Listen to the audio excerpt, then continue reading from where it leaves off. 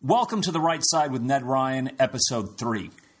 My hope with this podcast is not only to give you thoughts and opinions and ideas on current events, but also to have interesting guests, to be able to talk about some of their experiences either in politics or in the conservative movement. So I figured one of the more interesting people I know happens to be related to me. People, when they see my last name spelled R-Y-U-N, typically if they're the generation or the age group in their 60s and 70s, their first question usually is, your name is spelled funny, are you related to? And then I usually finish their question to Jim Ryun, yes I am. So my father, Jim Ryun, is of course, for those of you that have followed the world of track and field, was the world record holder in the mile, 1,500 meters, the half mile. And then in 1996, ran for Congress in the 2nd District of Kansas and won and was in Congress for 5 terms for 10 years. And over the course of that time, served on financial services, budget, armed services, and I feel like I'm missing a committee there. No, Did I get them all? You got them all. Did I get them all? Yeah.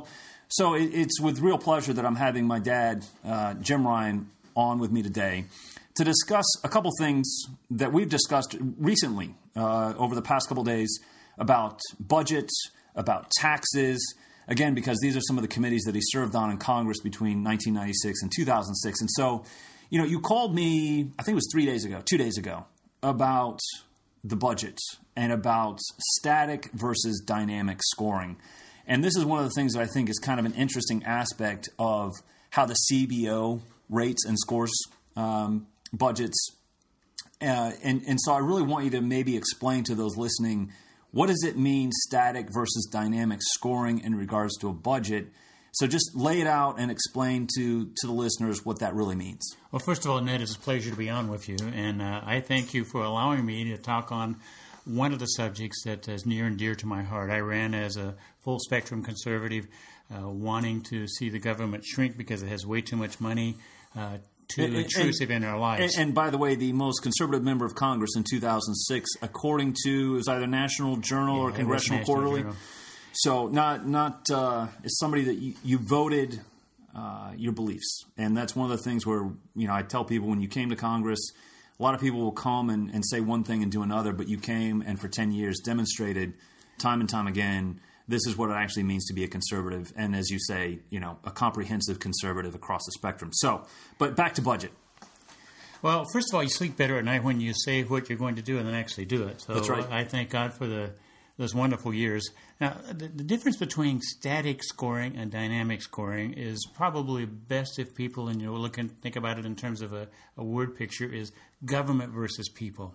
So when they put together a tax program, they're looking at how much money it's going to take out of revenues to give back to the individual. So let's just take a number, $500 billion. I don't know what it's going to exactly be. So you have that much less money to spend on government programs. And so that, when you look at it from a static point of view, it just says that's minus that amount of money, and therefore how are you going to pay these programs in the future? So you're essentially saying this is, with static scoring, we're giving the American taxpayer their money back. It's their money. We are, but that's when you go to the dynamic aspect of it, because when you look at static, you're looking at just black and white, so to speak. That much less money in terms of what the government actually has. So when it goes to dynamic scoring, and the CBO, Congressional Budget Office, and should I say liberal Democrats and those that want large government, don't really like to talk about dynamic aspect of it because that's empowering the individual. And so on the dynamic side, that means you're taking money from the government, giving it back to the people, and usually they do one of 3 things, or maybe all 3 things, that either spend, save, or invest. That's right. And saving right now is like putting your money into a mattress. It's really not doing anything. So if you invest and you spend, you're helping the economy grow, and you're allowing that money to be used in something other than government programs. So static scoring in your mind, with really the CBO using static scoring and Democrats adhering to it, I would maybe say a different way to look at it is the statist approach to looking at this whole issue of how you score it, because first of all, they lack a certain amount of creativity. They don't believe in a free market approach. They don't believe in giving money back to the people who actually made it. But there's a lot of self-interest in part of this. And I know that you have pretty strong opinions and feelings about CBO. I don't want to put you too much on the spot, but what is your opinion of the Congressional Budget Office? I was never really fond of it because in this case, for example, you're not really getting the full picture. You're not allowing people to see just what, if they get more of their money back, just how the economy, the GDP, the that can grow. And that's a very important part of this equation. No one knows for sure just how you're going to spend your money. That's right. But it's going to grow faster than the government. No, and I think you hit an interesting point there really quick that, first of all, let's remind people, and I hope this is obvious for them to understand, government does not create money. It only takes money. It only repurposes money that is created, the wealth is created by individuals. And so the other thing, though, that you and I have discussed is CBO has a vested interest. These bureaucrats have a vested interest in a more static approach. Self-preservation. It's self-preservation. It is self-preservation because they don't want to see the government lose money. They don't want government giving money back to the people. Again, it's all about self-preservation. And that's one of the things that I think is very interesting debate right now in understanding how many federal employees there are, how we have to shrink the size of government, how we, thankfully President Trump put a freeze, hiring freeze on new federal employees. But that's just the start because we are spending so much money on funding this government that has now gone well above and beyond what I think was originally intended. Let me go back just a tiny bit to the tax cuts that Kennedy did, Reagan did, and Bush did. Now, under those particular programs, the GDP grew at a reasonable rate, 3% or better. Right now, under Trump, we're looking at 3%. It was 3.5% actually under Reagan. And, by the way, he shut down government 8 times. He did. And if you look at Obama, when Obama was in charge of everything under his administration, we're looking at an anemic like 1.6%. So that means there's no growth, there's no better than when you first started working. So whenever you can shrink government, that means you continue to keep them from adding on future obligations, which grows government. When you empower the individual, and that's the contrast I would make for your listeners, do you want to empower government or do you want to empower the individual? I'm in favor of the individual because it's where we need to go as a country. It's a free capitalistic world. And I think the thing that's really short-sighted about some of these people that are looking at static scoring, if you're giving more money back to the people to either invest in jobs, to invest in businesses, to invest in whatever they're going to invest in, you're actually creating more revenue. Therefore, you're going to create more tax revenue. You grow the revenue base, you actually could increase, and I don't want to see government spending increased, but you could actually see an increase in government spending because you've actually increased the tax base. You've grown it. And that's something that is so often overlooked is that when you give people money, again, they spend, save, or invest, 2 of those are going to bring more revenue in to the government. And that means they have more money to spend. Then comes the discipline of those who want to see a smaller government, of not allowing government to grow.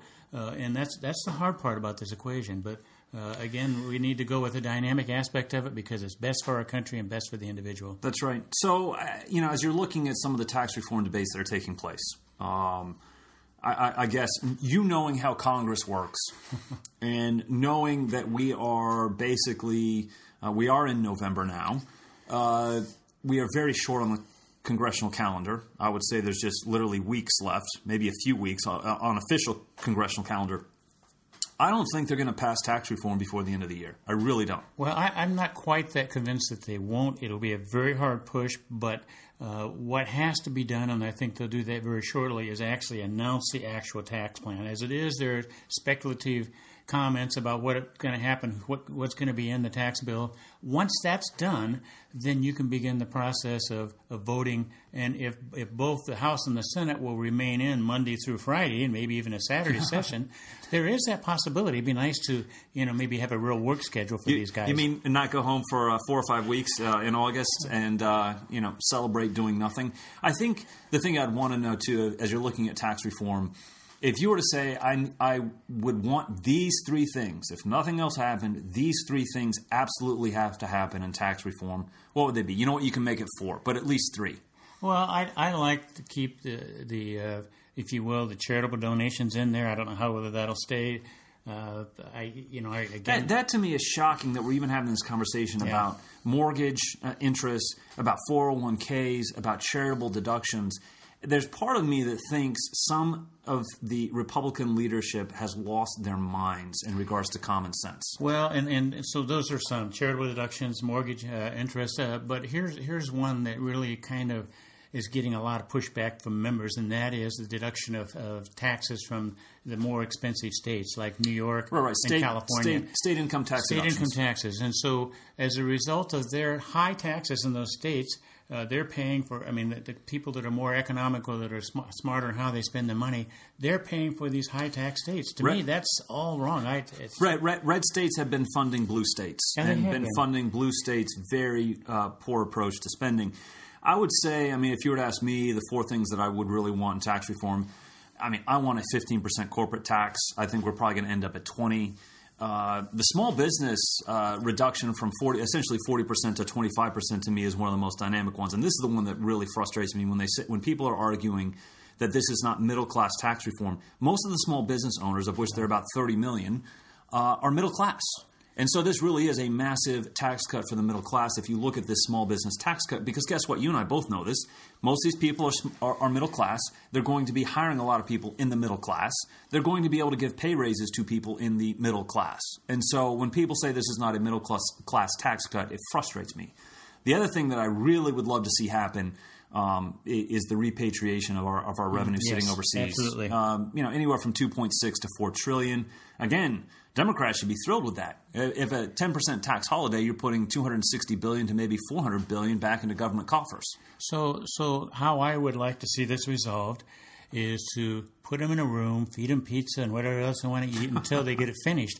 And that's how you get business done here. And that is when you put them in a room and say, you've got to come out with something that's workable and get it out on the House floor, then you'll start to see where people stand on these things. But until there's pressure right now, but is there enough to make them get it done by the end of the year? I think there is, but it comes down to Paul Ryan and Mitch McConnell. Will they require their members to stay in? And that remains a question. It remains a question, and you and I both know when members get into an election year, whatever small dose of political courage they might have had disappears rapidly. Very quickly.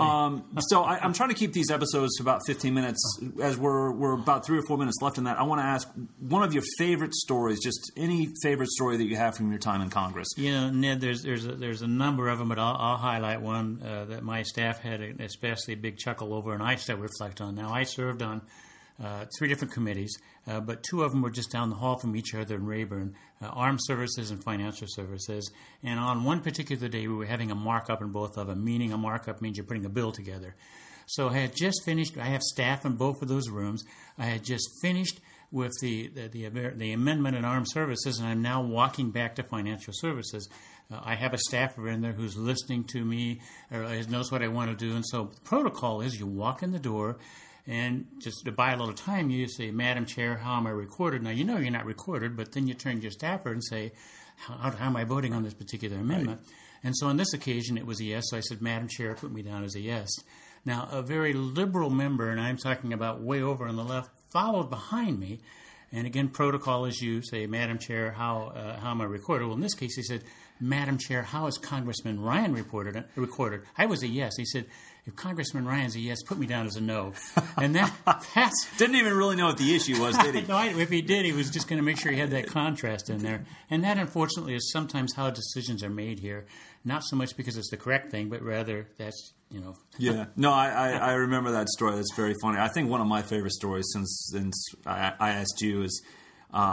Jay Dickey, who's since passed away, was one of your colleagues out of Arkansas, and a good friend, and a great guy, lots of fun, great golfer, by the way. Yes. And I remember talking to him one time, and he said, the amazing thing about your dad, Ned, is that many of these members of Congress walk the halls thinking that they are all that, and you and I both know they are not all that. He's like, your dad, very few of us, very few people in the world have the ability to say at any given time they were the very best at what they did in the entire world. And your dad can say that. But the way that he walks the halls of Congress, the way that he treats his fellow colleagues and staff, you would never know that. And it's telling that his behavior really demonstrates his character. And I just remember that story of Jay. We were actually walking the halls of Congress when he told me that. So... it was quite the time, 10 years, really interesting people you got to meet, interesting stories. And that's all by the grace of God, Ned, because I felt it was a great honor to serve the people of the 2nd District and consider what your mom and I did there as a real privilege in helping Kansans. Folks, it's been a real privilege to have my dad, Jim Ryun, on this episode of The Right Side. Hope you've enjoyed it. Again, this is your dose of conservative realism in an increasingly irrational world.